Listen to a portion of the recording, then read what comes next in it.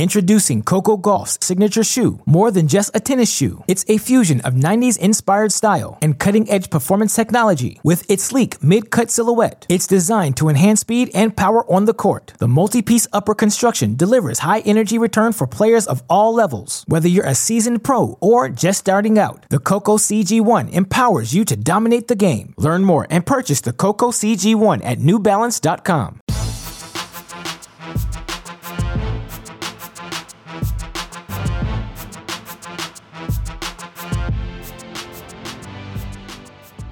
Welcome to the Mini Break, your daily podcast for the biggest storylines, results, and controversies from the tennis world. Today is Thursday, December 1st. On today's show, we continue our off-season coverage of everything that happened in 2022 in the tennis world. As all of you listeners can see on your podcast feed, to end this week, we're focusing on the Americans. On yesterday's show, I had David Part 1. David Gertler joined me to name our top 10 American women of 2022. On today's show, we get into the men. And anyone who followed this 2022 season knows 2022 was unequivocally a good year for American men's tennis. Now, of course, there are a few highlight results we are certain to discuss on today's show, whether it be Taylor Fritz's win at Indian Wells, Fritz reaching the year-end finals, all the fun we had with Tommy Paul, Frances Tiafoe, Nakashima, Korda, etc. We will get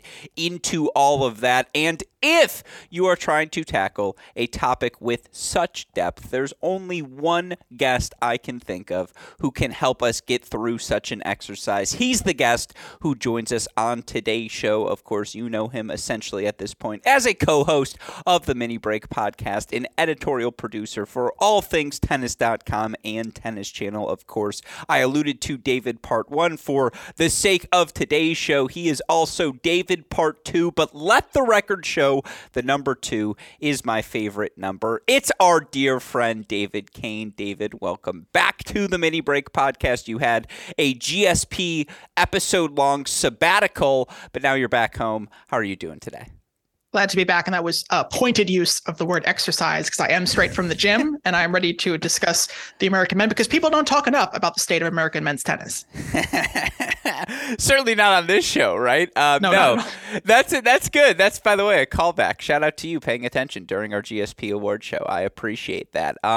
Yes, certainly in 2022 we talked quite a bit about American men's tennis, and the reason we talked about it so frequently is because the American men gave us many different storylines, certainly with their on-court results, for us to discuss. And obviously on today's show, we're going to rank our top 10 American men. We'll start at number 1, get to 10, talk through the honorable mentions. I want to run through what the American top 10 looks like in a moment. As always, shout out to our dear friends at Tennis Point for their support, tennis-point.com. The promo code is CR15 for all of the latest and greatest tennis equipment at the best prices. But DK, I want to start today's show where I started yesterday with David Part 1, and that, of course, is with a more broad look at the state of American men's tennis coming out of the 2022 season. And, you know, it's interesting. When you look at the top 100 this year compared to last year, from a sheer volume of American men's standpoint,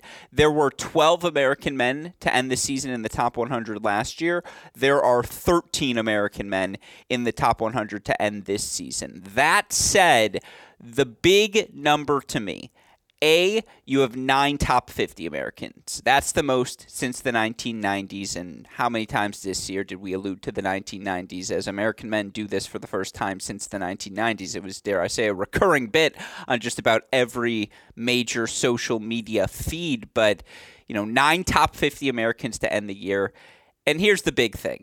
And with all due respect to people we love here at Cracked Racquets, dear friends of the show, in Dennis Kudla, who turned 30 years old this year, in Stevie Johnson, 32 this year, Jack Sock, crazy to say this, he's 30 years old as well. Sam Querrey is going to be in his mid to late 30s, but he announced his retirement.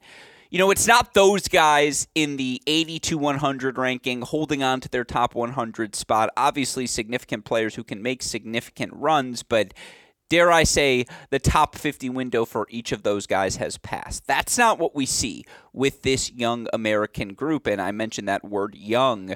Of the 13 top 100 Americans we have, again, 13 top 100 Americans, 10 of the 13 are aged 25 or younger. That is a group, as an American tennis fan, you're going to get to ride with for the next decade. And so David Kane, with those statistics in mind, I know how much you love numbers, state of American men's tennis coming out of 2022. Stock up, stock down, stock hold. It's pretty good. I'm gonna say stock up. I mean, I think there's a strange attitude oftentimes coming from the American men, who are certainly asked quite often to opine on the state of American men's tennis. And they frequently downplay, I think, their chances when it comes to taking that next step. They've certainly hit a plateau when it comes to a certain ranking threshold. You have about 5 or 6 who are in contention for Grand Slam seeding. And when you talk to a lot of those who are just outside that threshold, that's a big goal for a lot of them, to be seeded at Grand Slams, to get better draws. I mean, I spoke to Marcus Chiron a few weeks ago, and he was saying, I had to play Francis Tiafoe in the first round of a Grand Slam. I mean, that's not easy. I had to play Rafa. I had to play some really tough first round opponents. And so they want to get into the position where they can make these deep runs. And so I think that's sort of where the overall mindset is, where I feel like if we're in a tier system, I think a lot of them are maybe mentally tier 3 aiming for tier 2, and then the rest are tier 2 aiming for tier 1. So we have a really nice feeding system, and I think in the next 1 to 3 years we're really going to see what a lot of these guys are made of. Yeah, I think that's a very good perspective in looking at it from the big picture. Now, obviously, it's a stock up for American men's tennis. It's an easy question to answer most broadly, and it's the correct answer to have.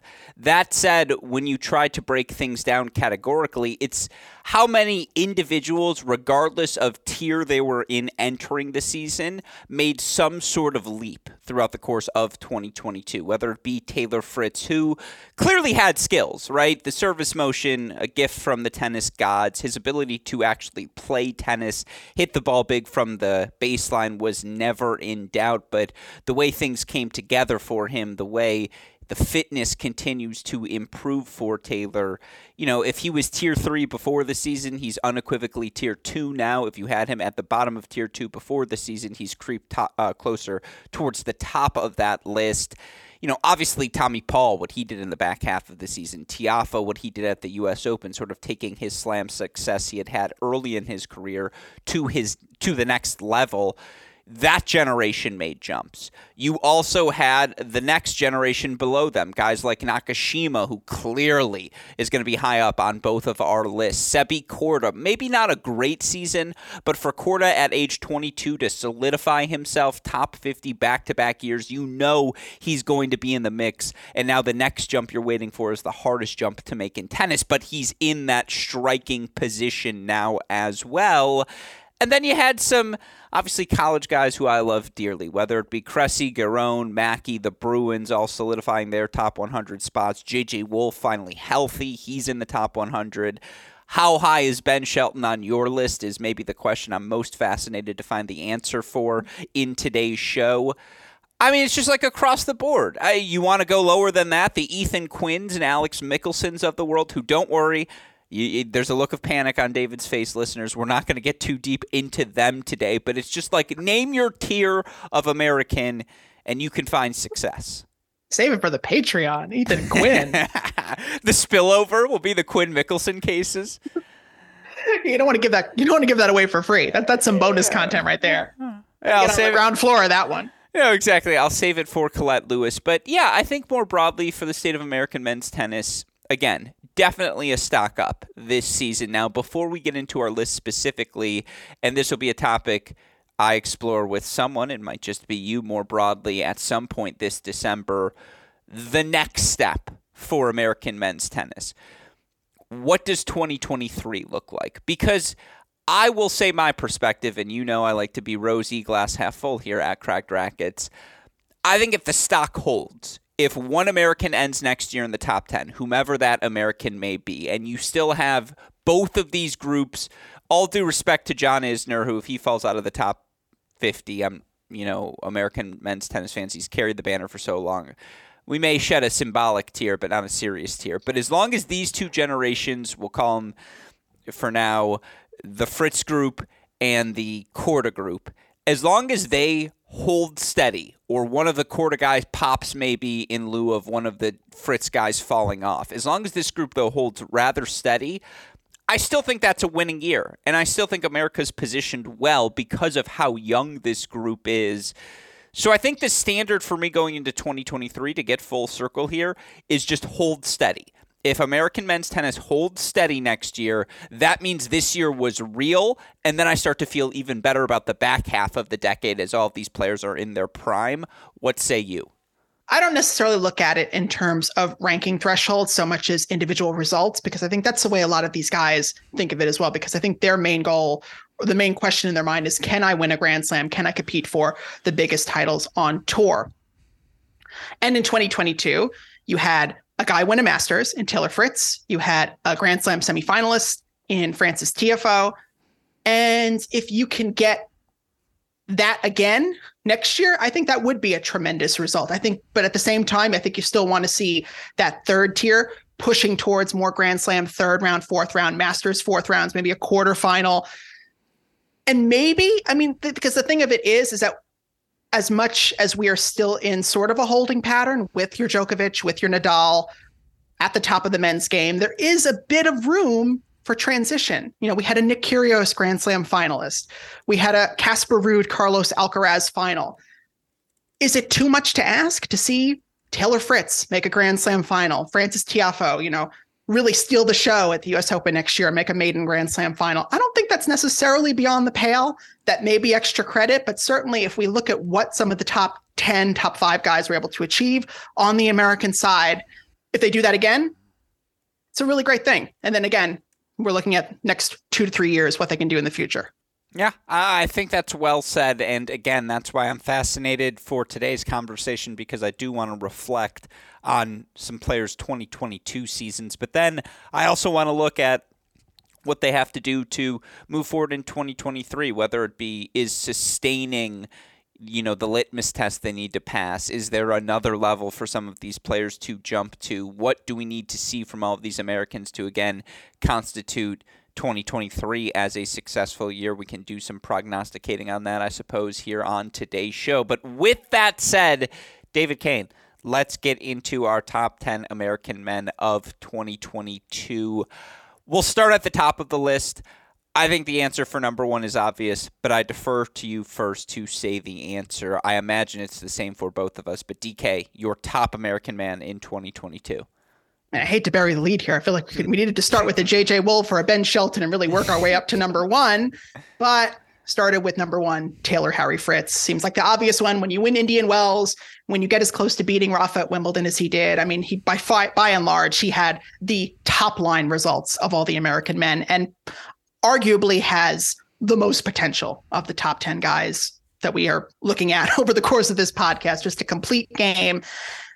Believes in himself as one who can really compete with those top guys. And at the end of the day, finished in the top 8. So this is someone who's going to be competing in the latter stages of Grand Slam tournaments. He's got to be the top pick. Yeah, Taylor Fritz this season, 46-21 overall on the year. Those 46 wins, a top 10 number on the ATP Tour. Of course, Fritz had the signature run of signature runs for American men's tennis this year when, dare I say, very banged up in that Indian Wells final. He still manages to overcome Rafa in straight sets, of course. Earlier in that event, Fritz getting impressive wins over Rublev, over de Minaur as well. Yeah, and even beyond that, I think the big thing for Fritz is he finally got that second week Grand Slam monkey off of his back. It's round of 16 at the Australian Open, where he played a really fun 5-set match against Tsitsipas. He reaches quarterfinals of Wimbledon. He obviously a little disappointing at the U.S. Open with the loss to Holt, but then makes up for it, wins Tokyo, and makes the semifinals of the Tour Finals. From start to finish, Taylor Fritz was constantly in the top 10 conversation, and he's the only American man you can say that about this season. That's why I think he's the unequivocal number one. Of course, I mentioned those 46 wins. It's the most for him in his ATP Tour career in a single season. you want to get into the juicy stuff like I know you do, DK, 85.7% hold percentage. It's a career high. It's a top 15 number.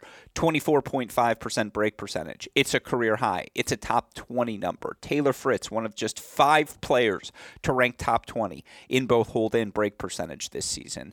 And that's exactly what we saw manifest itself in his results on court. And, again, for Fritz, 3 different titles and 3 finals this year. You look for Fritz in terms of against the best of the best throughout the course of this season against top 10 competition this year. Taylor Fritz, 5 top 10 wins. That ranks 8th on the ATP Tour. You look for him in terms of top 20 wins. Fritz had 9. That ranks 8th on the ATP Tour. Yeah, I mean, this was an unequivocal new ceiling for Taylor Fritz here this year. And, the question I have is how sustainable will it be for Fritz? And is there another gear for Taylor to go to? And I honestly think the answer to that question, DK, is yes, because when I watch Taylor play, I still think some of the limitations he's always had in his career persist. Like, he's still not the best mover when he isn't in the flow of a point. Now, he's a great anticipator, and he's gotten better in his defensive capabilities. But, to quote Shakira, his hips do lie. I don't think they're the best in and out of corners. Similarly, as much as he has improved his willingness to move forward to the net, no one will ever accuse Taylor Fritz of being a good volleyer. And if either of those 2 categories continue to improve, that absolutely raises the ceiling. And those 2 things specifically, DK, movement and volleys, those just feel like 2 controllables that can absolutely get better. I mean, it was a wild year for Fritz. I mean, Let's not forget we were how many hours out from the Indian Wells final. We didn't even think Fritz was going to play. He had knee surgery like a year and a half ago. Yeah, I mean, the fact that he's barely bionic, I think is certainly something that is beneficial to him. I mean, we had that hip surgery and we felt like hip, knee, we felt like he was going to be out for weeks, and he pops up and he's ready to play, in the summer, almost out of nowhere. So, I mean, I think for him, one's strength is also their weakness in many ways. I think the fact that he has been so disappointed at many of his results this year, despite performing as well as he has, I think is something that's going to carry him into 2023. It's going to carry him through that preseason and inspire him to get better. He feels like he's that close. And so when you feel like you're that close, you're going to be motivated to do that much more to get to that new threshold. So I think that's almost the most positive thing looking into 2023. Yeah, just the complete package. Maybe has he improved as astronomically as your Alcarazes, as your Rudes? Maybe not, but he's certainly achieving and improving at quite a rapid pace, and that's going to put him in position to make more Grand Slam quarterfinals, semifinals in 2023. Yeah, and for Fritz to beat Rafa as definitively as he did at the ATP Tour Finals and to beat him again, and just, again, the leap Fritz made from Tier 3 to Tier 2, that's the second most difficult leap you can make in all of tennis, obviously after the jump from Tier 2 to Tier 1. But Fritz made that jump. And as impressive as the leap was for even a Ben Shelton, who maybe goes from no tier to, whatever tier you want to put him in moving forward, but just seriously on the radar, or even Tommy from outside the top 50 to clearly a top 35 guy week in, week out for 6 months consecutively. Nakashima, same thing, outside the top 50 to clearly inside of it. As impressive as those jumps are, the leap Fritz made is the most significant and the most impressive of the bunch. And again, he has the wins to back it up. 3-0 in finals, one of them being a Masters event. He freaking made the semifinals of the ATP Tour Finals. First to do it since Jack Sock in 2017, I want to say. That is a remarkably impressive year for a guy who was a world junior number 1, who made the Junior French Open final, loses to Tommy Paul, but then beats Tommy in the Junior U.S. Open final, and then right after that wins a couple challengers in a row, has that run to make the Memphis final, if we're really, turning back the clock here. You got to let's not forget he played World Team Tennis that summer for the San Diego Aviators. I mean, we're going to go back. Well, should we go back even further when he comes from overseas to win the Easter Bowl that week? Shout out to Colette Lewis, wrote a fantastic piece. He might have even beaten Brandon Holt in that final. I forget who it was. But the point is, for Taylor Fritz, He's a guy who many have circled as scholars of American men's tennis have long pointed to Fritz as one of the guys who could break out and be a top 10 guy. Well, he was this year, and that's why he's the unequivocal number one. Any final thoughts on Fritz? Are you ready to move on? I mean, the one thing that makes me pause, of course, is the U.S. Open. I feel like it's hard to gloss over that. As inspiring and as impressive as his year was, that really was kind of his moment, for someone who feels like maybe he's running against the clock. I feel like Fritz is perhaps most aware of sort of the environments around him and the shifting ground beneath his feet and wanting to get in before the door closes. I mean, certainly if anyone's watching Carlos Alcaraz play tennis matches these days, when he's healthy, you feel like, oh man, like if we're not careful, this man's going to win the next 40 majors in a row and where none of us are going to have a shot. So I think that's the only thing, sort of like some of the mental letdowns, even, against Ruud in Turin, having sort of that mental lapse, a tough 3-setter, Ruud gets out of it, in a 3rd set tiebreaker. You would have looked for Fritz to maybe pull the rug out from under the Norwegian, especially as lackluster as Ruud's fall was. You would have thought that Fritz would get that win. So all in all, though, I mean, just to have the great fundamentals and the foundations that he has, I mean, there's only upside looking into 2023 overall. Yeah, it's going to be fascinating. Although, again, big chunk of points for Fritz to defend with Indian Wells, Australian Open 4th round right off the bat. It's going to be fascinating to see how Taylor responds. That said, he was certainly playing his best tennis to end the year. All right, number one was the obvious one. And for what it's worth, again, Taylor Fritz right now, ATP rankings, number 9. That's the highest ranked American. My list is not just a reflection of what the top 10 Americans in the rankings look like. And I said this on the prior pod about the American women. I want to just reestablish that here. If you want just a generic look, what were the 10 best seasons? Go to the rankings. They have the math for you, quantified it all out. Max Cressy was technically 13 points better than Tommy Paul this season. We'll get to that argument, who had the better year, maybe a little bit later, although I think the answer is obvious. That said, after one, it gets interesting. David Kane, I defer to you first. Who was your number 2 American of 2022? I would say after 3, it gets interesting. I think my top 3 was pretty clear, but certainly to start with number 2, I would go with U.S. Open semifinalist Frances Tiafoe. Again, like if you're putting your weight behind most impressive results, and certainly for a Tiafoe, I think he's more concerned with getting those big results. Getting to the U.S. Open semifinal with a win over Rafa, getting as close as he did to that U.S. Open final, 5 sets against Alcaraz.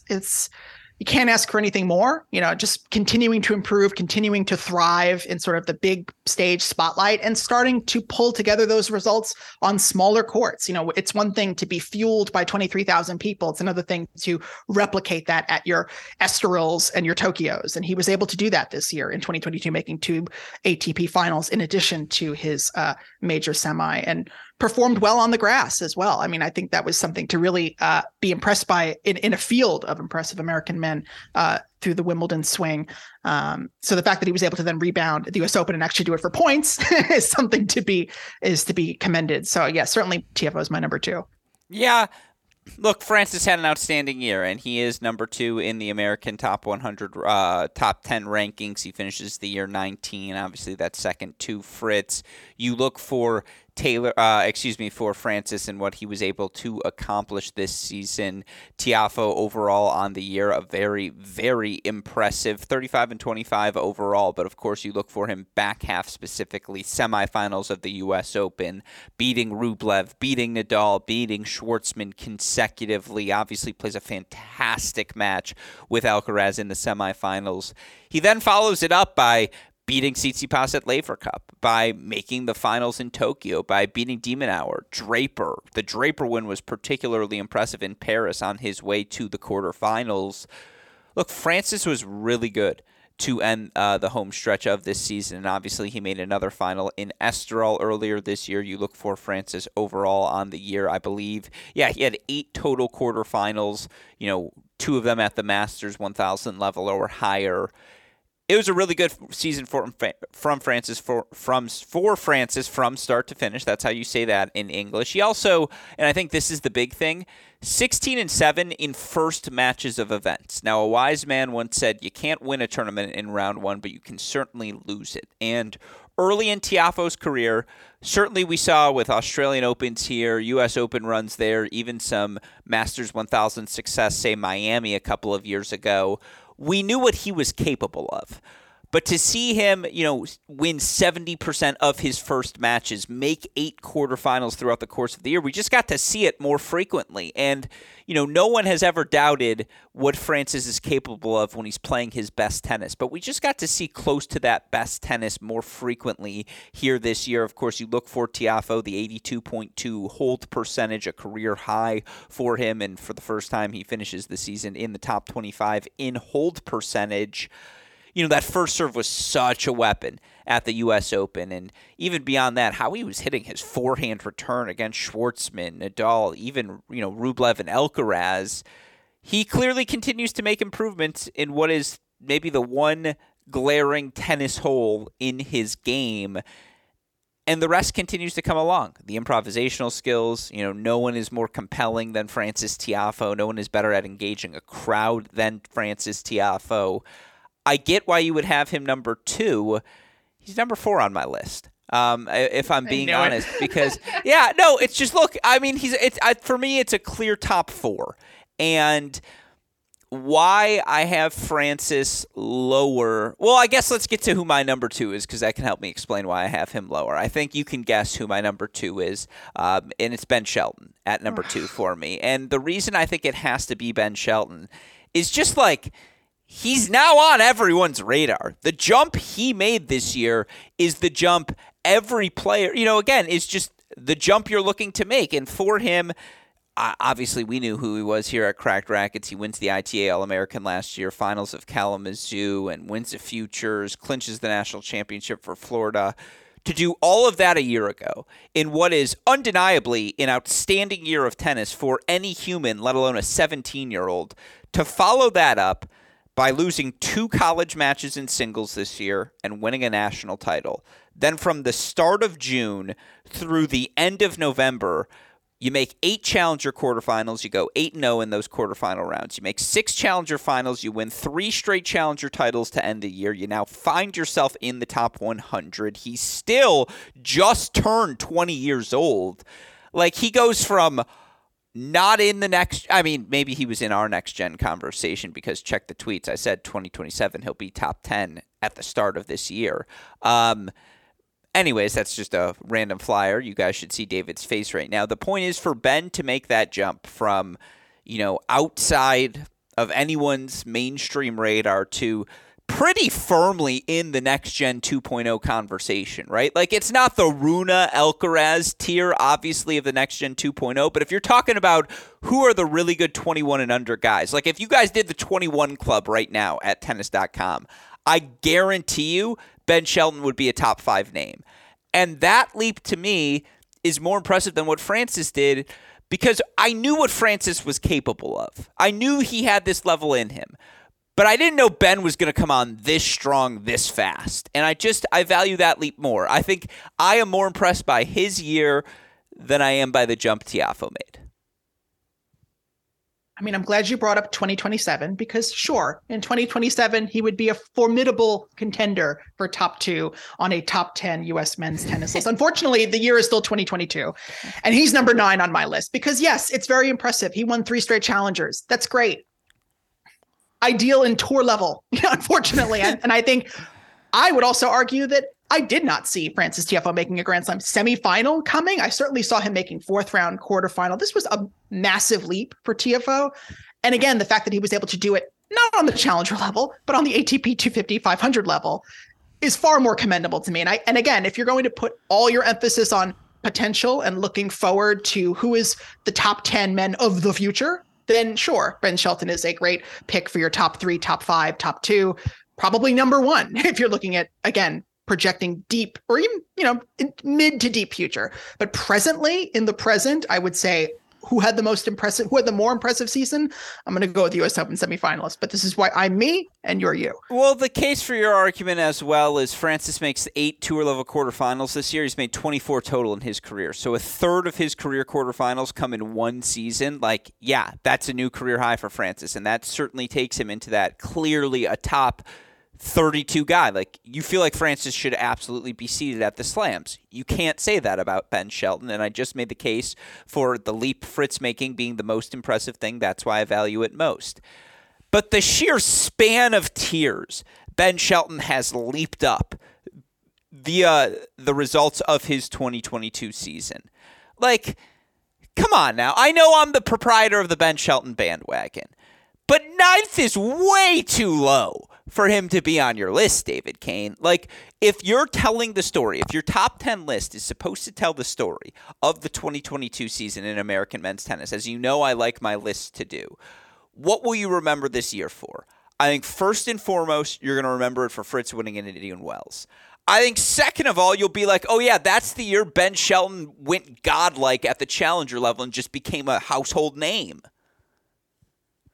First of all, in my defense, I did not double check the challenger results before I compiled my list. My mistake. I thought we were Challenger Award show. We recorded it earlier today. It's Friday's mini break, but yeah, that's why it's fresh on my mind. I've been commandeered for that podcast. You could throw in some of my you got to have like a soundboard of my reactions. I could do some gasps for you.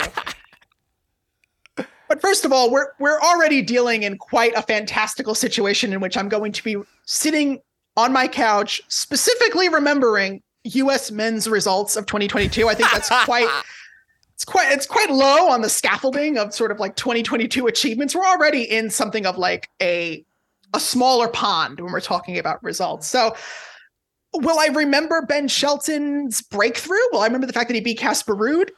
Probably, if he continues to, achieve at this pace and is a top 30 player and top 20, competing for top 15 in the next 2 to 3 years. But no, if we're only looking at this amount of result absent of potential, no, I'm probably not going to remember Ben Shelton's season if he does not achieve bigger and better in the years to come. This is where I wish our partnership had spanned multiple years so I could ask, where'd you have Brooksby on your list last year? Because if you had Brooksby really high on your list last year, the same argument you made for him last season would apply to Shelton this year as well. I'm not saying you do. No, but Brooksby made an ATP final last year. Didn't he make a but Shelton only had 6 months. Yeah, Newport final. Andy won a set 6-1 off Djokovic, which I know in your mind is the same as what Shelton did to Ruud at Cincinnati. He beat him. He beat Ruud. The problem was Djokovic. Cam Norrie gave Ben Shelton the business in that final follow-up Cincinnati match. But Brooksby didn't just challenge Djokovic. He had beaten an informed Karatsev in the round prior. I'm pretty sure in 5 sets on court 17. I remember my U.S. men's tennis results from 2021. Yeah, but Ben beat August Holmgren in 3 sets in the NCAA final. This is unserious. I'm glad we're talking about Ben Shelton now because we won't have to talk about him as much in 55 minutes when we get down to the bottom of my list. So get this out of your system now. Yeah, look, I have him 2. I think the leap he made needs to be recognized. You have him 9. Like I said, we were going to disagree from this point onwards. So I knew from the tone when you were running through TFO's results that there was something coming. It was you can make an argument for TFO. It was a very impressive year. But I have Francis 4. I think Francis had a fantastic year. And again, Francis second best American according to the rankings at 19. Shelton 13th best American at number 97. Shelton also the youngest American now in the ATP Top 100.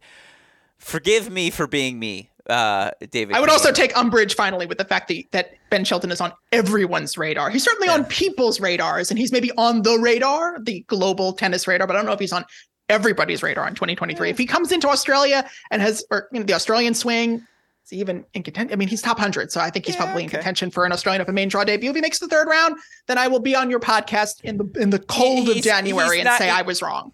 He's 97, and if he doesn't get it on a ranking, he won the Australian Open USTA Wildcard Challenge. Oh, so there you have it. He's getting into the main draw. But a wise man once said, people don't talk enough about American men's tennis, so at least we're doing that here today.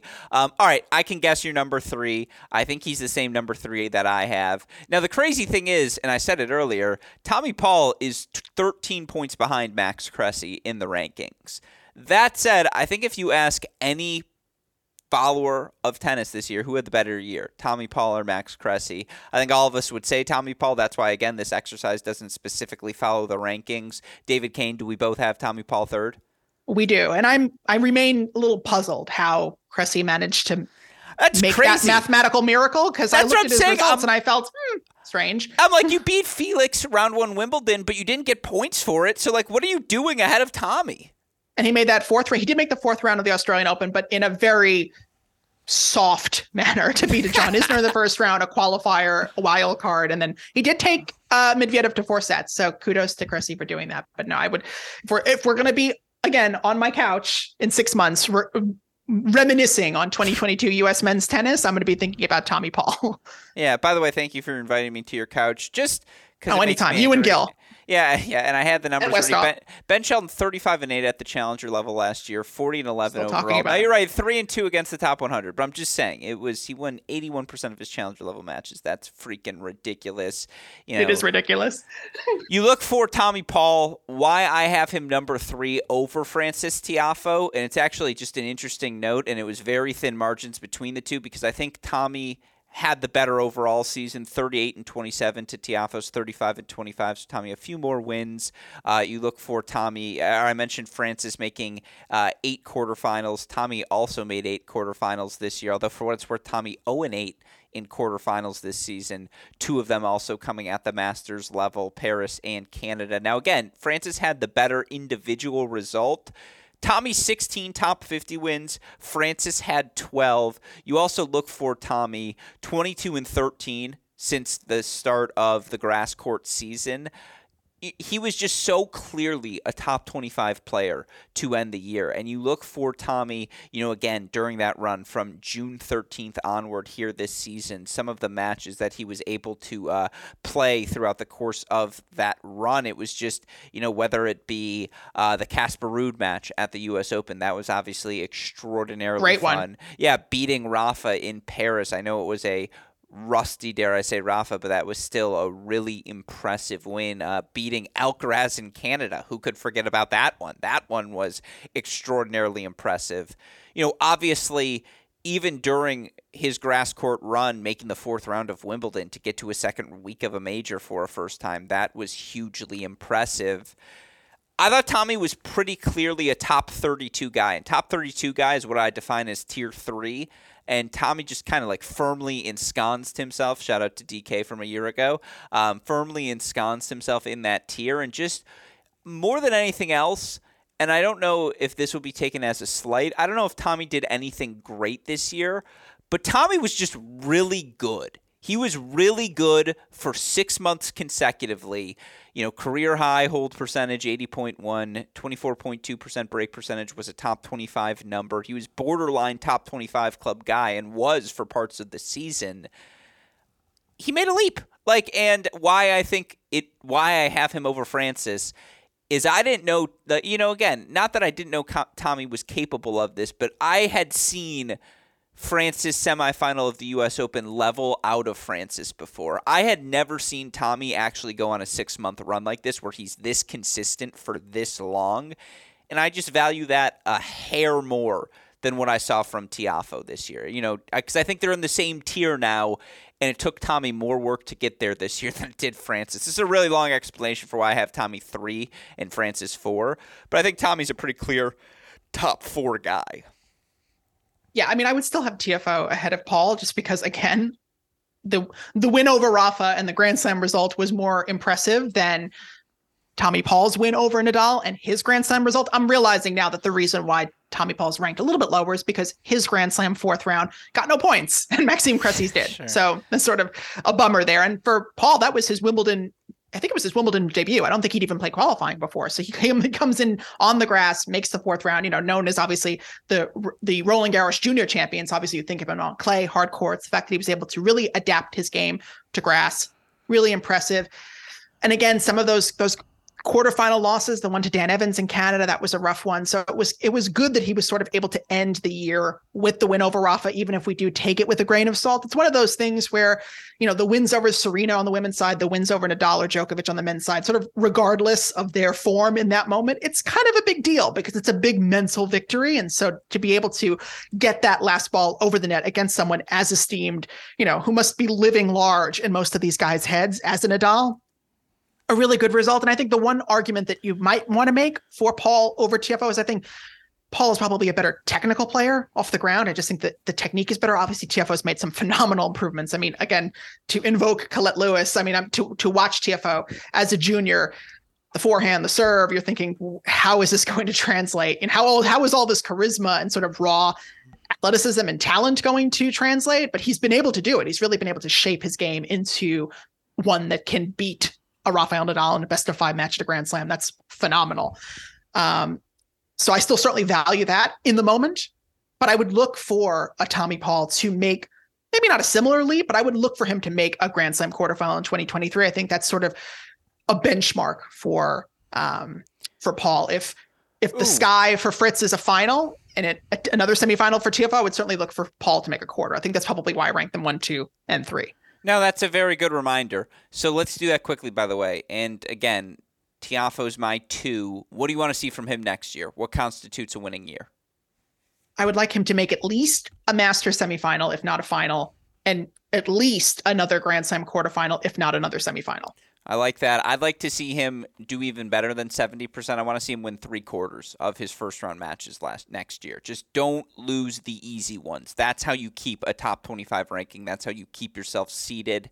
I think he is a nightmare 3 out of 5 sets. So I want to see the over-under, I would say, is 1.5 second weeks at slams. I want to see him make the second week at least twice because he can do it on multiple surfaces. And so for me, for Francis, and it's just the easiest way to summarize it, keep your top 25 ranking. You don't have to become a top 10 player next year, but be this guy again next season. And that's where it gets back to my recurring theme of hold steady. Like if you hold steady and you're a top 20 guy, Francis, he's a 98. Like he turns 25 next year. In January. I know his birthday's like 18th or 19th. It's him, Kozlov, Mo are all right around this time. That would be my litmus test for Francis Tiafoe. I even hesitate to ask. What do you want to see from Ben Shelton next year, just to knock him off the list quickly?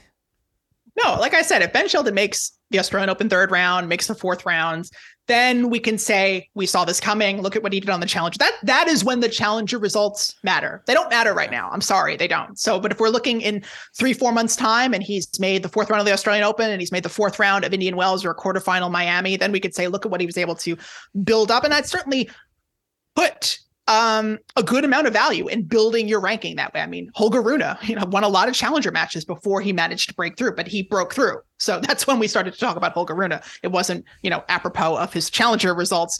And when we were talking about his Challenger results, it wasn't because of his tennis. Yeah, fair. Mine is get into the U.S. Open on your own ranking because he's got a ton of points from the last 6 months. He has nothing to defend from January to May. And if he gets into the U.S. Open on his own ranking in September, it means the year went well enough for him to sustain top 100. Again, he's feels like a low bar for someone with so much confidence in Ben Shelton.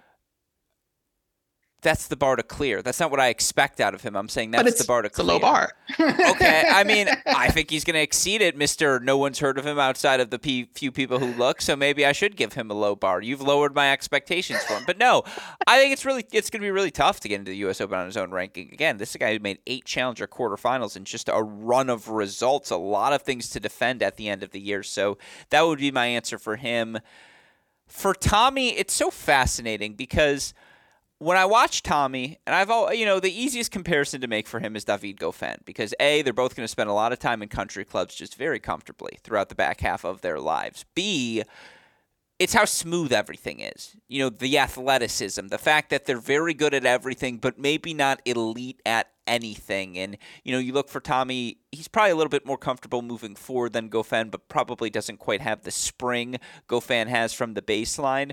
When I look for Tommy now and what does his career look like during his prime, couldn't he be that Goffin, Carreño Busta, RBA sort of guy who's just a nightmare to deal with physically and sort of takes away the thing you want to do best, right? Because he doesn't have a defining weakness. And so he's just going to linger and he's going to make you have to work just that extra shot harder in every rally. I think coming out of this year, that's the ceiling I see for Tommy. And again, I hate this recurring theme of just hold steady, but be a top 25 player again. Be the player you were the last 6 months of the year for a full 12-month calendar. If Tommy does that, now again, we can talk about, well, what do the weapons look like? Well, how can you make yourself a little bit easier to make that life a little easier to make that one final push? I want to see Tommy, I'm going to look this up quickly because I'm curious what Tommy Paul's first match record was this year, but I think that's where I'm at with Tommy. What do you say? I mean, I don't think the hold steady argument is unfair given the fact that 3 years ago, we weren't expecting much from really any of these guys in the way that, I mean, if speak we for were in yourself, 2019, but go on. I see what you're saying. Maybe you were in 2019 predicting big things for, I don't know, 12-year-old Ben Shelton. How young was he before the pandemic? I mean, but I think we still don't have a lot of data on most of these guys. I mean, they don't have the resumes of certainly of a Goffin who's been around for a decade where we could say, okay, this is what we can reasonably expect from you going to 2023. I mean, this was Tommy Paul's breakout year. This was Francis Tiafoe's breakout year and Fritz's breakout year in many ways as well. So, I mean, I think in that respect, it's fair to say, let's see you do it again. But I also think that they're running against the clock, certainly of Fritz, maybe less so at TFO, because I don't know where his ceiling necessarily is. I think Fritz certainly sees himself as one who can compete with the best. So he may be looking to achieve more in less time. But with that said, I think, having made a fourth round at Wimbledon for Tommy Paul, again, someone who can compete well on all surfaces, I would say his forehand is potentially elite level talent. I mean, when we talk about a Goffin, I don't necessarily view him as one with having a tremendous amount of weapons, but I think aesthetically, when you look at the Tommy Paul forehand, you think, okay, that's a weapon that's going to win you points. So with that said, if he can make another, if he can make at least third round at at 3 of the 4 slams, make it another second week, if not a quarterfinal, break that 0-8 duck, and start making semifinals at some of these bigger tournaments. And that would be a great year for sure. But then again, at the same time, if he does achieve everything that he achieved this year, next year, it would be hard to say, oh, really underperformed Tommy Paul. We really were expecting a lot more from you. So it's hard to say. Tommy 19-7 in first matches this year. He had a streak though where he lost 5 of 6, and 4 of those 5 losses were 3 sets. Just avoid that. Like, there's a handful of points right there to make up for maybe not beating Alcaraz in Canada next year or whatever it may be. Tommy's also going to be seeded at slams, and it's just going to make life a little bit easier. Maybe instead of Casper Ruud third round, now you get the aforementioned Carreño Busta or RBA in that third round instead. Maybe instead of hold steady, we're saying hold your seed. Yeah, exactly. That's exactly it. Is just don't move down in the rankings. You're now in the prime of your career. You cannot afford to move down from here and have to reset again. And again, I said this at the top of the show. It's a recurring theme for these American men. They are in strike zone. We have them right where we want them to be. And if they get even if it's 2% better, 2% better from 2% might be a little bit too small. But even if it's 5% better, 5% better from 19 in the world is, whatever it may be. Now all of a sudden, instead of 20 or 16 in the world, and you're just, or whatever it may be from I guess that's not 5%, but you get what I'm saying from a tennis standpoint. And now you're even in further strike zone as you continue to gain that experience, as all of these guys have gained. With that said, all right, my top 4 are off the list. Again, to recap, I have Fritz, Shelton, Paul, Tiafoe. You have Fritz, Tiafoe, Paul. You said it gets interesting after number 3 for you. For me, my tier 1 drops off at 5. So I'm curious, who is number 4 on David Kane's list? It's hard because I have sort of a trio of guys who I could easily see maybe 1, maybe 2, maybe competing for number 4, but I certainly look at those 3 as the forefront of my mind. And if you put maybe undue weight on Ben Shelton's potential and momentum, I perhaps put a little bit of undue weight on just the pedigree of a Sebastian Korda. I just look at, that game, that talent, what he's been able to do for the last 2 to 3 years, maybe stalled a little bit, towards the end of this season, but, a guy that was able to beat Carlos Alcaraz on clay, I think that gives me a little bit of the oomph. I'm between him and Nakashima for number 4. Obviously what Brandon was able to do at Wimbledon, winning his first title in San Diego. Maybe Nakashima had the better overall year, but for me, still, I'm looking at a Sebi Korda as sort of one of those guys. If we're anointing your Tsitsipas's, your Zverevs, your guys that are going to ascend to bigger and better things, Sebi Korda has sort of the breeding, to be quite frank. I mean, he's the son of a Grand Slam champion, and so I think that kind of plays on my mind a little bit. So he's maybe a little bit high on my list, but he's my number 4. No, so Sebi Korda number 6 for me, and we'll get into some of the other guys you mentioned later. Korda's actually the first in my drop down of tiers. So again, Shelton was a tier 1 for me where he wasn't for you.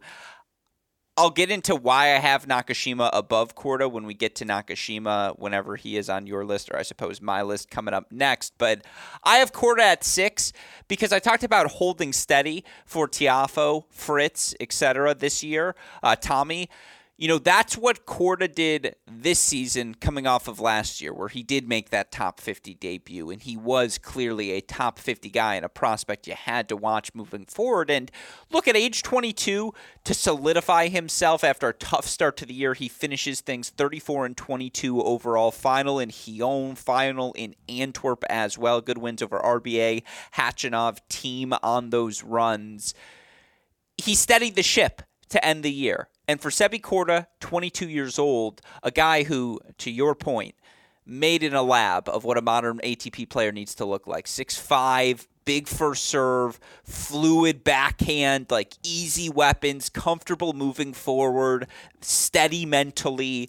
Just every skill set, every trait you would want of a young player, Sebi Korda clearly possesses. And, while there were certainly bouts of inconsistency for Korda, he had a stretch during this year where he lost, I think it was, 6 of 9 matches in a stretch. And, you look for him in first matches here this year. Sebi Korda actually a pretty solid 16-6 overall. I like that number. But, what was the wow run for Sebi Korda? He didn't really have that this year. Yes, he beats Alcaraz in Monte Carlo, but then he loses to Fritz in the next round. Yes, he beats FAA in Estoril, loses Tiafoe the next round. Has his chances against Nadal in the Indian Wells, ultimately falls a little bit short at that event. Korda was on the precipice of doing really big things here this year, but of course you look for Sebi against top 20 opponents, actually 6-7 overall. Looks better than I think what you would have expected. Why I have Sebi, again, 6 on my list is it's just he held steady this year. And that's why when I look at all the other prior players, they all made leaps in their respective categories. And I just don't think Sebi made a clear leap this year. He held steady, which is what you're looking for a young player to do. And that's why he's number 6, because there is a ton of value in holding steady as a top 50 player. I've said it on podcasts before. I'll say it again.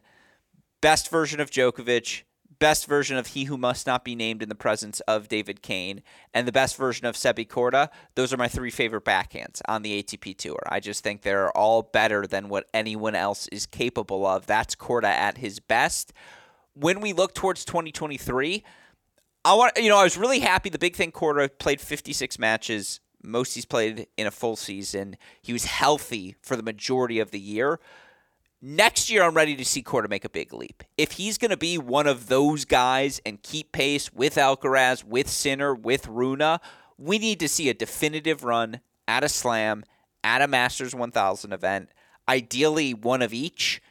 I think he's capable of that level, and that's what I want to see is him make that. And, again, I have high expectations for Sebi Korda. I do think I have him tier 2, and I've often flirted with the idea of do I put him in tier 1 as one of those guys who I think will win a major by January 1st, 2030. Like, that's the sort of level of tennis I think he's capable of playing, and we saw that at times this year. That 6-7 top 20 record indicative of that. But when I look at it, DK, again, big picture, I think it's hold steady. I think next year's the year I need to see the jump. What do you say? I mean, arguably, you can say that he underperformed to a degree in 2022. He had made the 4th rounds of a Slam in 2020 and 2021. Doesn't do it in 2022. You wonder how much the injury at Wimbledon, sort of derailed his season, building a degree of momentum coming out of the French Open, and then kind of starts to get it back together in October with those 2 finals. So ends the year somewhat on a high, to be on the ATP level, wink, and making 2 finals, certainly something not to scoff at. And hopefully he's able to stay healthy and kind of start over in 2023 and see, what those around him have been able to achieve while he wasn't at his best. And hopefully that motivates him to, kind of get back on track and even supersede what he set at the end of 2021. Introducing Coco Gauff's signature shoe. More than just a tennis shoe, it's a fusion of 90s inspired style and cutting-edge performance technology. With its sleek mid-cut silhouette, it's designed to enhance speed and power on the court. The multi-piece upper construction delivers high energy return for players of all levels. Whether you're a seasoned pro or just starting out, the Coco CG1 empowers you to dominate the game. Learn more and purchase the Coco CG1 at newbalance.com. I think that's completely fair. And for what it's worth, again, Sebi Korda, 5th highest ranked American at number 34. Yeah, I agree with you. That's why I had him 6, by the way, and not 4th, because I think he salvage is too strong of a word, but I think he really saved his season and really helped position himself well for next year with his end-of-year runs, making back-to-back finals. He also mentioned it to us in a Cracked interviews. I've said this before, that this was the first year he could lift weights because he was finally healthy enough and grown enough to do it. And you just are like, well, if this is how athletic you are before the weights, like, you already clearly look like a physical monster. What's going to happen when you fill out? Again, I think 2023 is going to be a big year for Sebi Korda. This year was not. This year was the hold steady at best, maybe even a slight disappointment, so that's why I have him 6. But are we going to agree on number 5, DK? Do we both have Brandon Nakashima? We do. We met in the middle. I like it. Make the case. I mean, is he sort of like beta Taylor Fritz? Just like, just an all-around unassuming guy, not the most charismatic, but, nothing to scoff at in terms of his game, makes the 4th round of Wimbledon, wins his first title, just someone who's going to have, I think, a steadier rise. I mean, certainly when you contrast him to someone like a TFO or even a Paul and even a Korda, like there's going to be those ups and downs because there's a lot of flash and on-court charisma and a lot of things happening, whereas Nakashima is you're going to get that steady product. I mean, you couldn't have gotten a bigger personality contrast than a Nakashima Kyrgios 5-setter. There was really something for everyone in that match. So I think, did he overachieve wildly? No, I think he was one of those guys who really wanted to be competing for a Grand Slam seed, in time for the Australian Open. I don't think he managed to do it based on how he did in the fall, but he's one of the younger guys that we haven't really had a chance to talk about yet.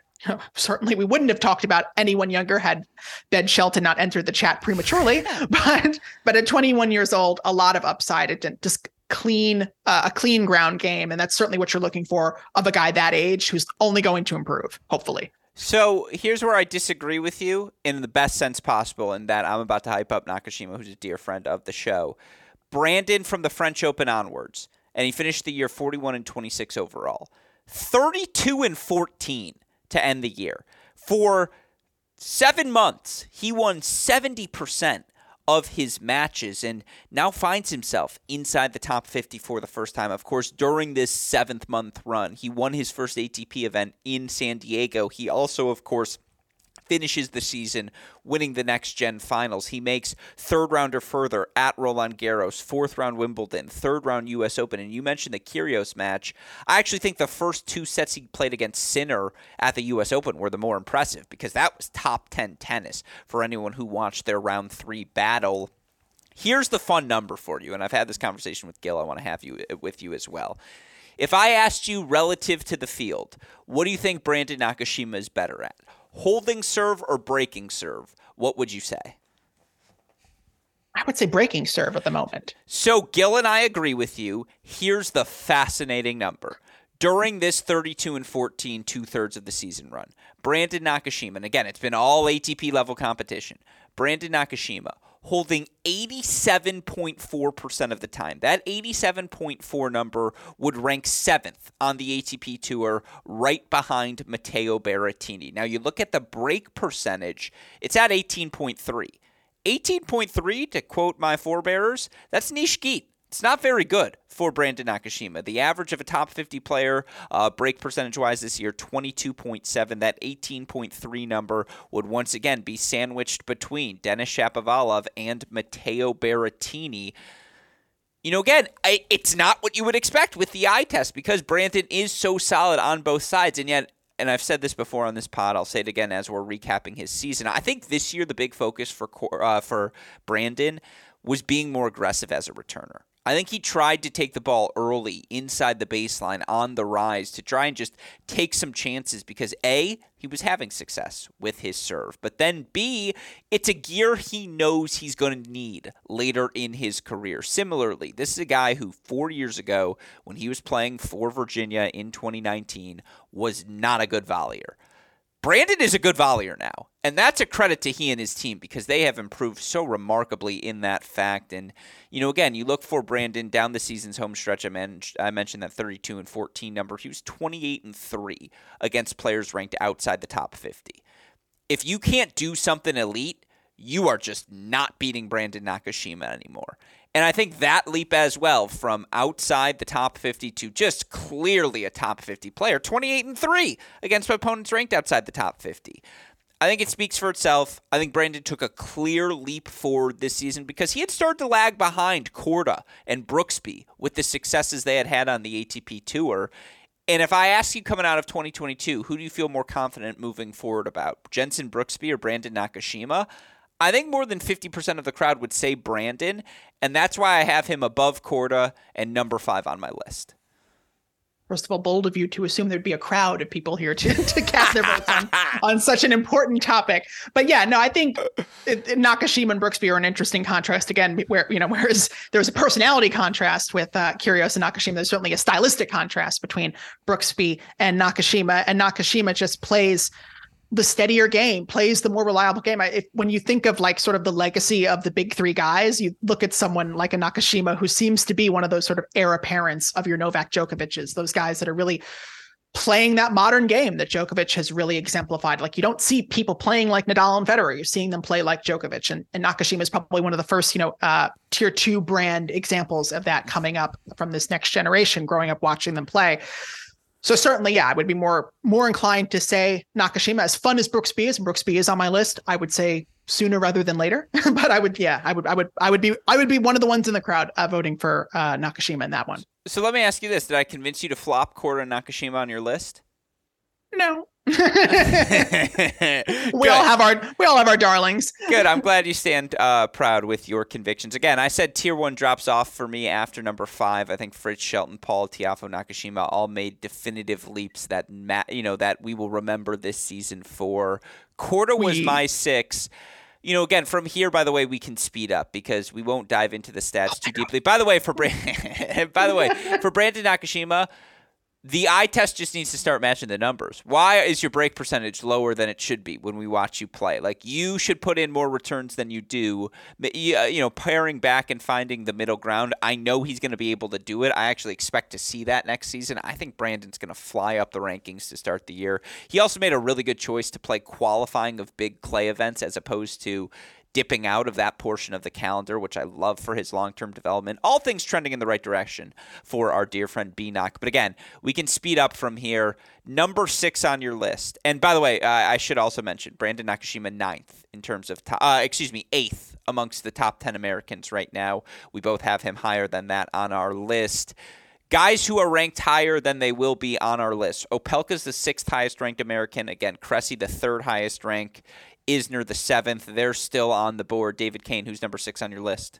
Well, two of those three are not on my list at all. Spoiler alert. But I'm going into Jenson Brooksby for number 6. I think someone who, again, I think arguably held steady, has a lot to talk about, someone who's on everyone's radar. I think Jenson Brooksby is someone who's on a lot of people's radar. And I think there was a lot of hype to compete with, and he largely held up the pressure. I think when we're measuring someone like Brooksby, his game is so unorthodox that he probably doesn't have the same ceiling as some of these other guys we've been talking about thus far, but certainly one who I would expect to start seeing compete for 3rd round, 4th round of Grand Slams fairly consistently.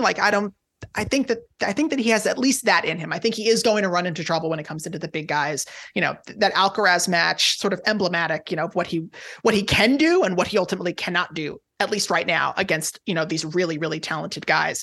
But that said, his first full year on tour, again, that's something that's such a good problem to have. I mean, the state of men's tennis has changed a lot in 36 months. I mean, again, we were not talking about these guys 3 years ago. So it's hard to say, I'm expecting huge things from him based off of, a very still small sample size. That said, first full year on tour, holds steady, and manages to make it onto, the tennis fans' TV after, being that impressive guy at the US Open last year. So yeah, he's my number 6. You surprised me, so I have to go into the stats. Jenson Brooksby, not on my list. He's number 11 for brutal. Me. Just missed, was in the honorable mention. Now he finishes the year number 48, which again is ranked 9th in terms of the top 10 Americans. Brooksby, 27-23 overall in the year. Last year, and there were a lot of challengers mixed in, but he went 12-3 in first-round matches. This year, 12-11 in first-round matches. And it was exclusively an ATP. Well, I guess he played the Columbus Challenger to start his season. But after that, exclusively ATP. Round of 16 Indian Wells, impressive. 3rd round U.S. Open Wimbledon, obviously impressive as well.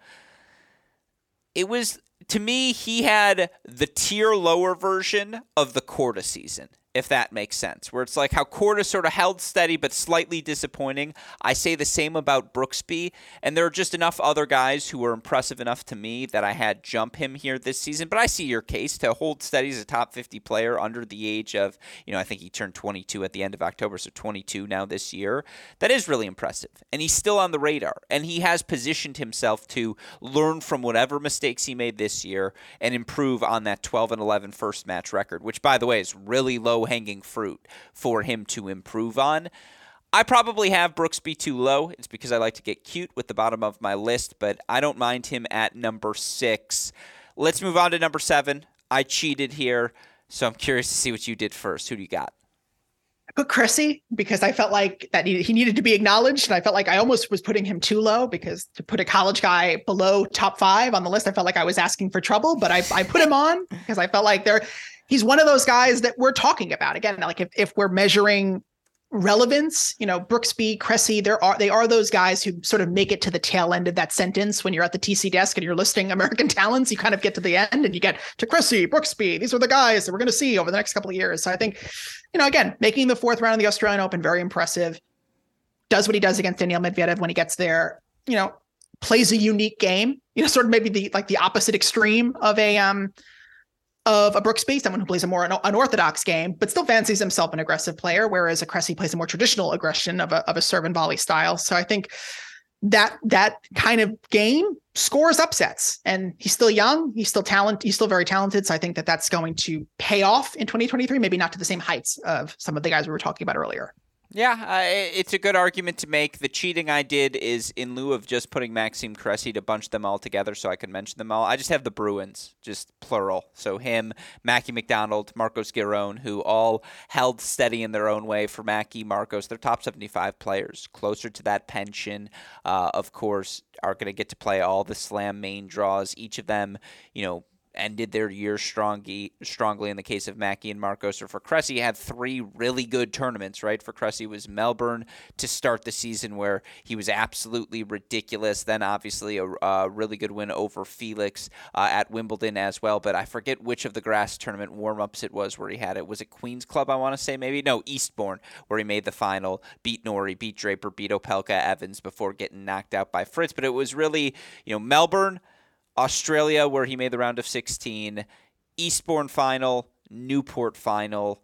Like, that was it. He won Newport. Yeah, Newport title. Those were the 4 big runs. Cressy went 36-31, or 34-30 overall on the year. Like, again, it was a really good year, but did he make a definitive leap? I guess to some sense, yes, because he won a title. It showed his best. Is that workable? He was top 5 in hold percentage on the season. But I don't know. Like, again, it was 4 really good tournaments. I'll go back to the first match number, which I know you are now falling in love with. 13-16 in first matches this year, DK, for Cressy. Like, I just can't give him massive bonus points. When he was hot, it worked. When he wasn't, it didn't work. And so I have him 7th, and I have him alongside his... I think Cressy was there. Do you know there was a team that had Marcos Giron, Marcos Giron, Mackie McDonald, and at the time a player who was also ranked number 1 in the college tennis rankings, and that team didn't win an NCAA championship? It's why we watch college tennis, and by we, 2014 I mean you. UCLA. Literally, I've asked every member of that team, because it's one of the, how did you guys not win? I just, USC had no business beating you that year. Carew Sells playing 5. He's a top 400 player in the world. He's playing 5. Gage Breimer with 2 ACLs, who was the best player in my grade. So I feel very fine. Anyways. Yeah, Giron is my number 8 for the record. So I did have him close. Is Mackie on your list? He is not. He is Okay. not. That's fair. I mean, look, I get it. Why Giron for you? What it made him get inclusion? I mean, I have to be honest. I did interview Giron, Brooksby, and Nakashima, so they are very much at the forefront of my mind. I would have loved to have Giron up higher had he beaten Dominic Thiem in, was it Gijón? It was one of those tournaments in the middle of the fall, and felt like he had a really good shot of getting that win. Obviously, it ended up kind of being a turnaround match for Thiem. Started playing a lot better after getting that match under his belt, but makes the final in San Diego. I think arguably did he have a better run, I feel like, to make the final than Nakashima did to win the title? I would feel like it was one of those things where I was wanting to sounds about right. Build up the run of Nakashima and feeling like, well, this wasn't really like a huge, especially then going off of the quotes, which weren't super like florid, shall we say? But yeah, Giron had a really good summer, has a good head on his shoulders, is one of those guys who, again, has been through a lot. He's my age. he's my age. He's my age. Or like two new hips, not to use another Shakira reference, but literally two fake hips. Yeah. 2 new hips, feels like a good head on his shoulders, feels like one of those guys, again, if we could see him making some more Grand Slam third rounds next year, he'll get that goal of being seeded sooner rather than later. I've told this story so many times, but I'm going to tell it one more time. Because it's one of the definitive stories. You have a captive audience, so why not? Yeah, Marcos Giron. Thank you. Marcos Giron, Cincinnati. So we're doing an interview. Picture it. The ATP guy, I forget whom his name was, the liaison between players and members of the media. It was my first interview of the tournament. He didn't know who I was. I wasn't offended by that fact, to be clear, but he didn't know who I was, and he was just like suspect. Like, all right, what are you doing? What are you asking? Like, how long do you plan on doing this? Just was very cautious, reserved, and trusting me to speak with these players. So fast forward, first interview, Marcos Giron walks outside to the little booth outside, like the lounge area or wherever, where they were doing the interviews. And immediately he goes, Gruskin, and gives me the big high five and hug. And when I say in that moment, the ATP guy was like, wait, like, who are you? Like, he knows you? Like, oh, okay, like, you're fine then. Like, you now have a level of credibility that I will accept for the rest of the week. And it was purely because Marcos Giron was so just loving and happy to see me in the moment. And so, like, shout out to Marcos Giron. It's the Giron stamp of approval. I had a similar moment in DC. It was my first tournament on the road in a while, and I run into Cami Osorio for the first time in person since she won the junior title, and I got a very similar reaction, and it felt vindicating. Like, okay, you guys all saw that. No, I was like, Marcos, you're the man. I was like, thank you so much for doing that. That meant a lot to me. All right, to move on, number 8 on my list, because you said Giron was 8 on yours, I have JJ Wolf, who just has established himself. Top 75 guy, obviously for him to make his first ATP quarterfinal in Washington, beating Shapo, beating Runa, to follow that up with a win over RBA in a third round at the U.S. Open, then the big first final in Florence, good wins over the aforementioned Cressy and Bublik.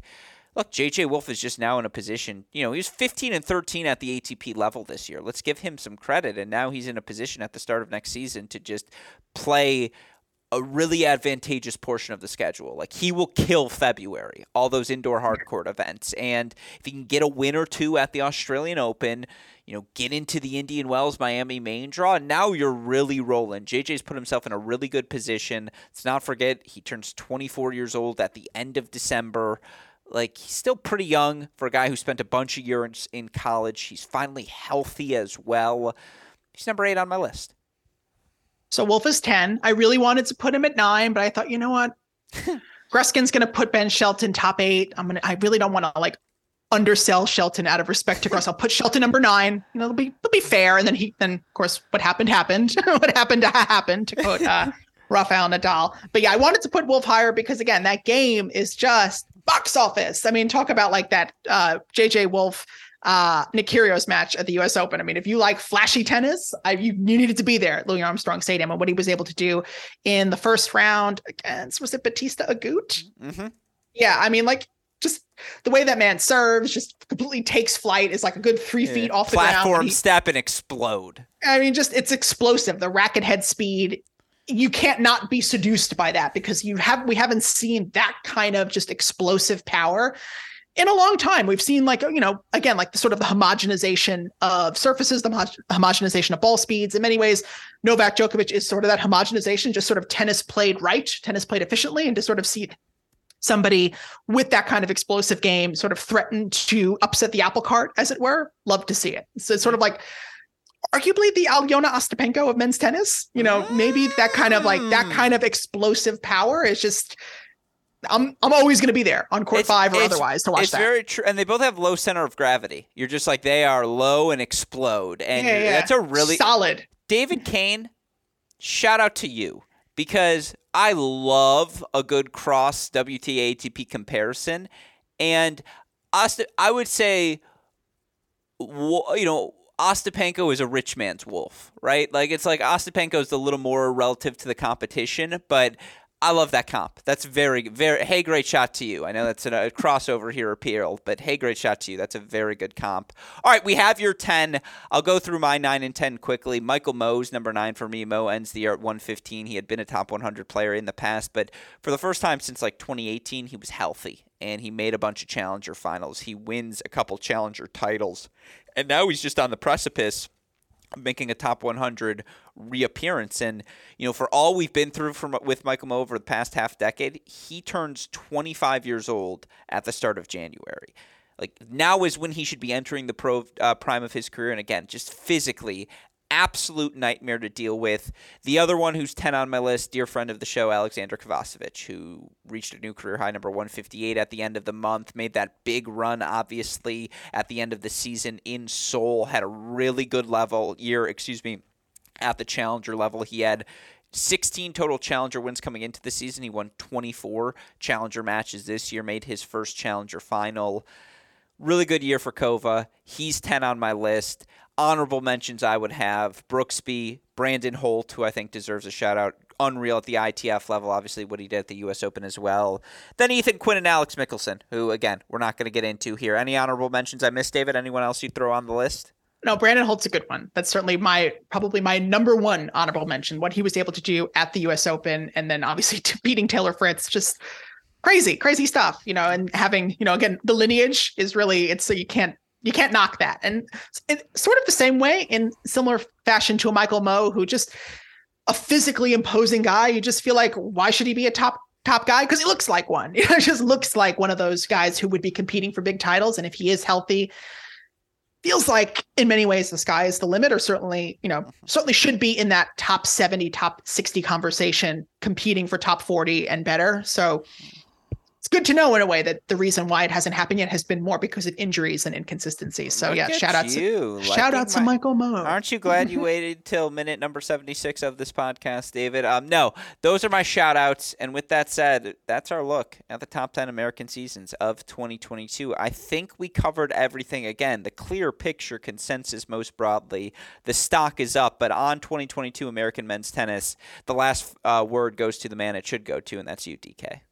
I mean, first of all, the fact that we have 12, 13 guys to really talk about, not totally unseriously. I mean, we've certainly had a lot of really good things to say about them, is sort of the testament to the collective strength of American men's tennis. I mean, they're competing well throughout the season on all surfaces, and that's how you end up in the top 40, 50. It's not rocket science. You can't have these sort of big dips. You can't skip the clay season. You can't have these sorts of hemming and hawing. You have to commit to being, if the sport is totally homogenized, you have to play the game. And so I think a lot of these guys kind of get that now, or certainly this generation gets it, and they're coming in getting it, and they're taking their games more seriously. They're taking their preparation more seriously, and the results are paying off. And suddenly they're in contention to be those guys who are going to be competing in the latter stages of your biggest tournaments. They're in the position, and that's all you can ask for, especially on the men's side. You just want to put yourself in the position to succeed. And there's sort of something for everyone. You have a potential Grand Slam finals. You have some potential Grand Slam quarter or semifinals. You have some Masters, fourth round quarterfinals. If you're an American fan, trotting the globe, or at least, watching or attending tournaments across these 50 states, you're probably going to find an American to root for if that's your thing. That's never been my thing personally. I've never been one of those root for the flag sort of guys. So a little strange to be doing this podcast, but I'm happy to do it. It feels like an opportunity to sort of flex my growing U.S. tennis muscle. But I mean, when you're at these tournaments, I don't know if you could have said that certainly 5-6 years ago, a slew of American men to show up for and really have a realistic shot of winning these big matches.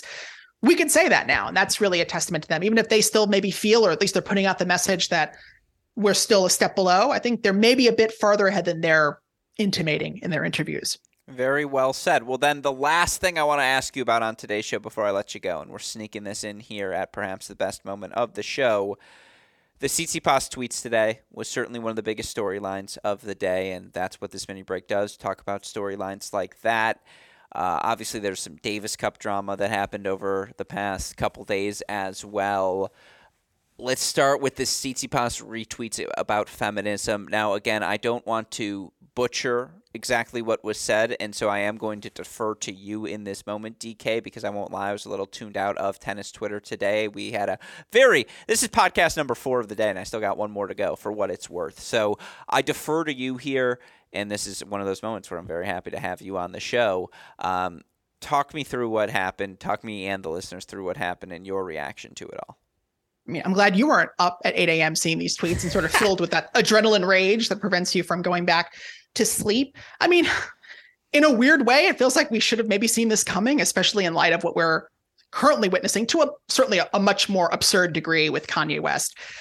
But we're dealing with, an offbeat personality, shall we say, in Stefanos Tsitsipas, someone who fancies himself a free thinker, someone who fancies himself an enlightened guy who goes through life looking to espouse wisdom and, new agey feelings. He certainly has had an odd Twitter presence over the last couple of years, sends out a lot of strange tweets that if you run them through, your Twitter search or Google search, you will find that these are quotes that are not necessarily organically generated by Stefanos Tsitsipas, which is fine. These are just things he's putting out into the world. There are times when he's been impressed and sort of insinuated that he's made up some of these quotes, and they're sort of very clearly not something that's organically come from his brain. And if they are, there's certainly, sort of the equivalent of, sort of like an obvious observation there to make. But I think things took a concerning turn this morning when he's retweeting, one of these sorts of, alpha male sort of guys who's an entrepreneur who's seemingly made a lot of money off of a social media software course where,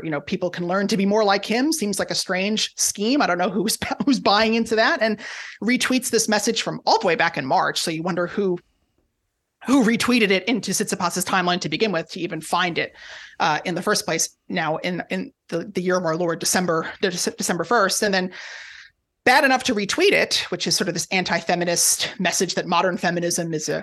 And just quickly, I have it in front of me from Iman Godzi. Modern feminism teaches women to hate men, women to hate women that are proud to be women, and makes men ashamed to be men. It's a real shame to see something that was initially pure turn so cancerous. Yeah, That's the initial tweet. Cancerous is what I was going for. So it's not only a little anti-feminist, it's also sort of turfy to be insinuating that like women who are proud to be women, like gender constructs, if you are as enlightened as you're saying, and you're aware that gender constructs, sexuality constructs have evolved and they're not as simple as man and woman. Things are existing on a spectrum, and if you are as enlightened as you'd say, you'd be sort of aware of it. So bad enough to retweet that and then sort of doubling down on it in the replies and saying that this is. Well, there was equality. There was a 3-tweet thread later. Feminism empowers people, which is one of the key reasons young people should get involved. It's a prevalent misconception that feminism is exclusively beneficial to women and that only women may be feminist. Feminism actually seeks gender equality, not superiority for women. I mean, I can read the other two as well, but it's more along those lines. Yeah, it's sort of talking out of two sides of his mouth. He believes in equality, but at the same time, modern feminism is sort of the biggest assault on that, which if you are someone who is really tuned into equality, you would be aware that women who hate men are not the biggest assault on equality, because even if they did hate men at the rate that you're thinking that they do, they certainly don't have the power to really do anything about it. Certainly the prevalence of men who hate women with the political, socioeconomic power to do something about it is certainly top of mind when it comes to the agenda of how do you achieve equality. Went back and forth with feminist journalist Catherine Whitaker, co-host of the Tennis Podcast, was quick to enter that conversation, try to engage him. But in many ways, it sort of seems like the natural progression in this day and age of this sort of guy who fancies himself a free thinker, someone who's certainly grown up in unique circumstances, who's probably, in as much as he is beleaguered in some situations by his parents, is also sort of the prince of the family in much the same, in a similar way, not totally the same way, to an Alexander Zverev, who is, the young son who's going to achieve all these things. And it's the same thing for Tsitsipas. As much as he gets a lot of guff from his parents, and as much as there's back and forth for them in these matches, he's still the prince. He's still this enlightened guy, and he's, going to make a better future for him and his family and everybody. And seeing how things have taken this turn over the last couple of years, that this is sort of where guys of his, ilk are turning. It's disappointing, but it's not entirely surprising. But I think ultimately, at least if you could say that there's a positive, he's trying in some way to come from a perspective of, I believe in equality. I reject the patriarchy, which was also a strange thing. And to which Catherine Whitaker said, it must be nice to have the privilege of just not acknowledging it, because to, again, fight for equality, you must first acknowledge the structures that are in place in order to tear them down. So with all that said, you hope. He seems like a nice guy. He seems like someone who maybe could be persuaded to sort of look at things in a different way, maybe talking to people more than just to sort of female friends and acquaintances who sort of, I guess, maybe told him that, I don't know. I've never personally spoken to a woman who has told me that the biggest assault, on women's rights and women's issue are women who hate men. That's not a thing that a woman has ever said, to my knowledge. Certainly not a woman who's, having a serious conversation or even a casual conversation. Certainly would be a strange vlog. I would love for that conversation to be recorded. No, you can hear. I highly doubt Maria Sakkari is talking about that. You can hear Laura Ingraham report on that 10 p.m. Fox News. Yeah, I mean that's a commentator talking point, and as it was, that line sort of an ironic, ironic cherry on the cake was that line itself was lifted from a publication from a college essay back in 2017. It's this was this swing. It's sort of pseudo intellectualism was again a strange bit of plagiarism. If you're going to plagiarize, at least plagiarize sort of these anodyne self-helpy quotes. Don't start plagiarizing anti-feminist ribble rabble. It's just sort of it's disappointing because again, I think I'm just saying one more thing is that it's please. It was again going back to that match between Tsitsipas and Kyrgios. I think the instinct was to put Kyrgios and Tsitsipas on sort of this opposite ends of the spectrum, on sort of opposite sides of the coin. And I think what we're sort of seeing from Tsitsipas over the last couple of months is that maybe him and Kyrgios aren't so different, for better or for worse. Very well said. The only thing I would add, I am all for players expressing thoughts in their head, being candid about the things and the feelings and, the various whatever it is they believe in. That said, I think you also need to be open to feedback when there is a plethora, dare I say, a majority of people who are telling you, hey, you're wrong in this instance. And I think the predominant response here to Stefano Tsitsipas is your understanding of feminism is seriously construed, my friend, to the point that you made and far more eloquently than I did there. And what you need to see from Stefano Tsitsipas now is an acknowledgement of that misunderstanding of just the perception of how he saw feminism. And God willing, that will happen now. It seems very unlikely. I hate the natural reaction of take his phone away from him. Just don't let him on Twitter anymore. I think that stuff is stupid. Like, of course, it would be beneficial for anyone to spend less time on social media. But, that's not the solution. The solution, I think, is what people have done, which is engage him like Catherine Whitaker did and explain why his perceptions were so so incorrect. And so that's really my response to it, DK. I don't know. Final word goes to you. It was not something I expected to wake up to this morning. That's for sure. It just seems like, again, but this is... Welcome to December. Again, this is...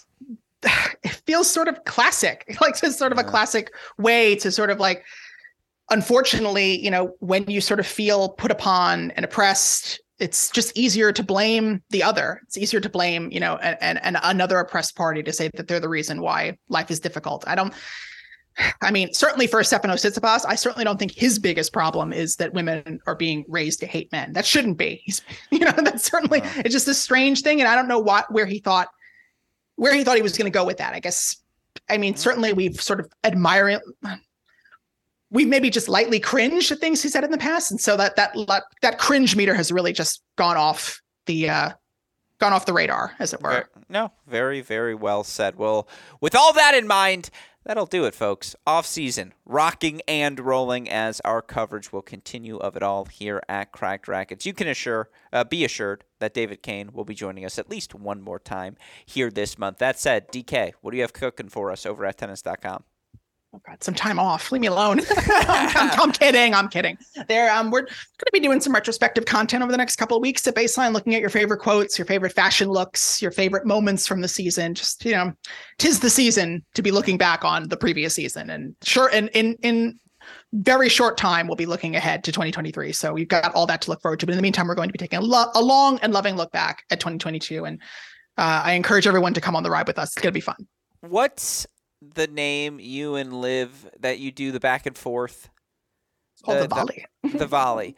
If you want to use our Ben Shelton back and forth as an impromptu volley and just take the transcript, just know you have verbal consent from me. I mean, here. it would just blow off. It would just blow up our numbers. It would put Ben Shelton on the map. It would put him on the radar. That's what I'm saying, because everyone reads the volley. But no, we look forward to seeing all the content. We look forward to, of course, having you back on this show. Of course, shout out, as always, to our super producer and number one in DK's heart, our dear friend Daniel Westoff, for the of an editing job he does day in, day out, making all of this content possible. Of course, shout out as well to our friends at Tennis Point for the support. Tennis-point.com. The promo code is CR15. As DK mentioned, it is the season for lists, for rankings. We've got another one of these postseason themed shows for all of you listeners tomorrow with Damian Kust. But for now, for the fantastic David Kane, our super producer, Daniel Westoff, our friends at Tennis Point, from all of us here at both Cracked Rackets and the Tennis Channel Podcast Network, I'm your host, Alex Gruskin. DK, what do we tell our listeners? Hey, great shot. What else do we tell them? Read up on your modern feminism. Yes. Do that again. Leave it in. But what else do we tell them? Feminism. Yes, exactly. Read up on your modern feminism, folks. But also, what show is this? Oh. Yeah. That's your fault for not having me on enough mini breaks lately. And that's the break. There it is. Leave it all in. That's the ending. Gets us over the 90-minute mark. Thank you as always, my friend. All right. До свидания.